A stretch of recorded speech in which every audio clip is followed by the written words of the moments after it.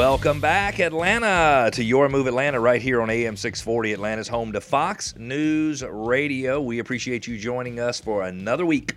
My name is Cleve Gaddis. I'm joined in the studio by Alfie Romero. Hey, Mr. Gaddis. Welcome back, Alfie. Yes. Glad to be with you again this beautiful morning. Every time you show up, I am most appreciative. Well, because I don't know how to operate any of that equipment. Well, I'm sure I could probably learn, but I wouldn't be able to do it as well as you can do it. Well, I've had a lot of experience, so. How long have you been in radio? 20 years. 20 years. 20 years. Which is amazing considering you're only 32. Well, so you started when you were 12? Very young. You know what I mean? I was, this is actually my first, let me see here. I think I have it here. My first ever radio break. I think I have it. Hold on a second here. Where was the first radio station you were on, Alfie? The first radio station I worked for was a small station in Jackson, Georgia. Oh, here it is. I never heard of Jackson, Georgia. It's in Butts County. Is in middle. I never heard of Butts County. It's in central Georgia, like right, kind of not that far from Macon. Got it. I guess you can say. I've heard of Macon. I've heard of Macon. That was it. I was so young. I was like, Nice work, Alfie. Thank you very much. Now, did you have to practice that a lot? Oh, yeah. Did you have to practice that a lot? That was a lot of work. So what did you do on your first station? Just curious. What did you do on your first station? I know, but you were a DJ? Yeah. Music show, news, sports? No, just music station. What kind of music? It was kind of a mix. An eclectic, just whatever? Yeah, it wasn't like a specific Did you have some control over what you played? A little bit. Or did you have a music director? No, I mean, a little bit. It's not a big station, so, you didn't have like a music director. A music director at a radio station is a big deal. Yes. They're the ones that determine the music. Right? Mm-hmm. They're determining who gets paid. They're picking the music, yes. Yep, love it. Hey, well, we appreciate you joining us for another week. If you need to reach us, the easiest way to do it is yourmoveatlanta.com, YOURMOVE Atlanta.com, yourmoveatlanta.com. Hey, Alfie, do you remember about 3 months ago when we kept talking on the show about all of the economists who said the recession is around the corner? Yes. Yeah, they were just putting fright in the people. They were kind of hot and heavy on that. Yes, exactly. Yes. I think I remember you reacting that way specific. Was that you? Yep, sure was. So you reacted that way. So, by the way, a recession only means 2 consecutive quarters of GDP contraction, meaning the total value of goods and products sold in the U.S. contracting for 2 quarters in a row. So it doesn't mean like a recession is the Great Recession from 2008 to 2012. But listen to this, Alfie. Just 3 months ago, we had a survey of the Wall Street Journal survey of economists said in 2020 there was a 42.5% chance of a recession beginning in 2020. So 42.5%. Some new statistics that were released at the very end of December show 34.2% of the economists surveyed believe that the recession will start in 2020. It goes on to 29.3% say it'll happen in 2021. 2022 is the year chosen by 14.6%, and then 2023, 24, and 25 all have about a 7% survey results, meaning 7% of the economists surveyed believe that the recession will happen then. What I have heard, and for anybody out there who is hearing about recession, who's hearing the word recession and is worried, I'm not an economist, but here's what sort of seems to be universally true, is that everybody who says we're going to have a recession, Alfie, this is important, they say that by the time we know we're in a recession, it will already be over. Now, I don't know about you, but that doesn't sound like a very severe recession to me. Does it? They say by the time we know we're in recession, it will already be over. Okay. You're listening to Your Move Atlanta right here on AM 640, Atlanta's home to Fox News Radio. I want to say a big shout out to our Conyers listener, not the only Conyers listener, to a Conyers listener, Atasha. Do you remember Atasha wrote in a few weeks ago with the question about the unpaid water bill? Yes.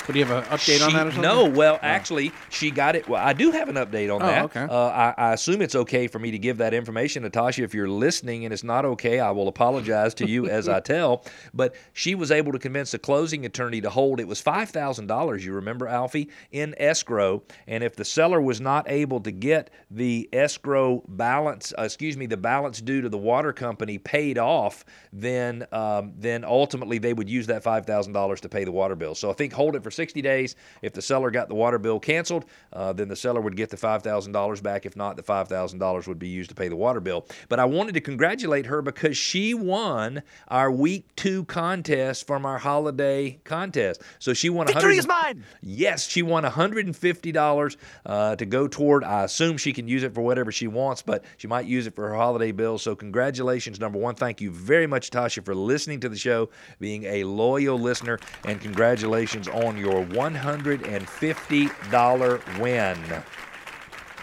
Alfie, can everybody be a millionaire? Sure, if they try hard enough and believe. Yep. And, Are you in that group? Are you in that group, Alfie? Sure. You sure. are? I'm sure. Are you getting into the group more as we talk about this every single week? This has become one of my favorite portions of the program. Has it really? Oh, yes. Are you lying? No, not Come at all. on, Alfie. Are No. you fibbing? Mm-mm. Good. Are you taking notes? You can't handle the Yeah, truth. the truth. I love that. That's a great movie. I haven't Yes. seen that movie in forever. Have Really? you? No. It's a really good How flick. often do you watch You it? can't handle the truth. That seems to By come the on way, TV a lot. it is true that I can't handle the truth sometimes. Sometimes you have to be delicate with me. But listen, everyone can be a millionaire. The same book, How Money Works, by Tom Matthews and Steve Seibold, is where this information comes from. And these are things that I think you need to avoid.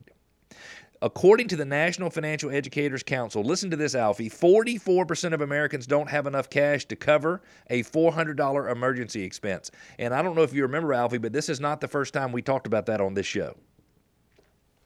That's correct. I don't know about you, Yes. but if you and Kimber did not have $400 to pay an emergency bill, Oh, you wouldn't feel very secure. No, it would not be good. So my first suggestion for everybody listening is to save $400 for an emergency bill.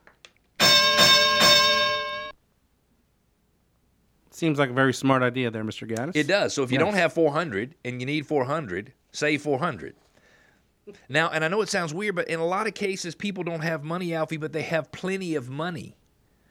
They spend it on Starbucks. They spend it on things that big TVs and things like Right. that. And it's not appropriate for me to judge listeners. And if you're out there listening today and I'm offending you because I'm saying you don't spend money correctly, I don't mean it that way. What I'm saying is if you took the money that you spent on something that might not be a good investment for you or something you could use long term, you might be better off to save the money and have it for an emergency expense. It also went on to say that 43% of student loan borrowers are not making any payments.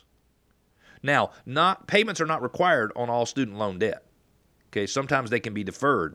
But I will tell you this, if you can get out of college and have no student loan debt, that would be preferred. I know, Alfie, you went to broadcasting school, right? Correct. When you came out, did you have student loan debt? No. Why not?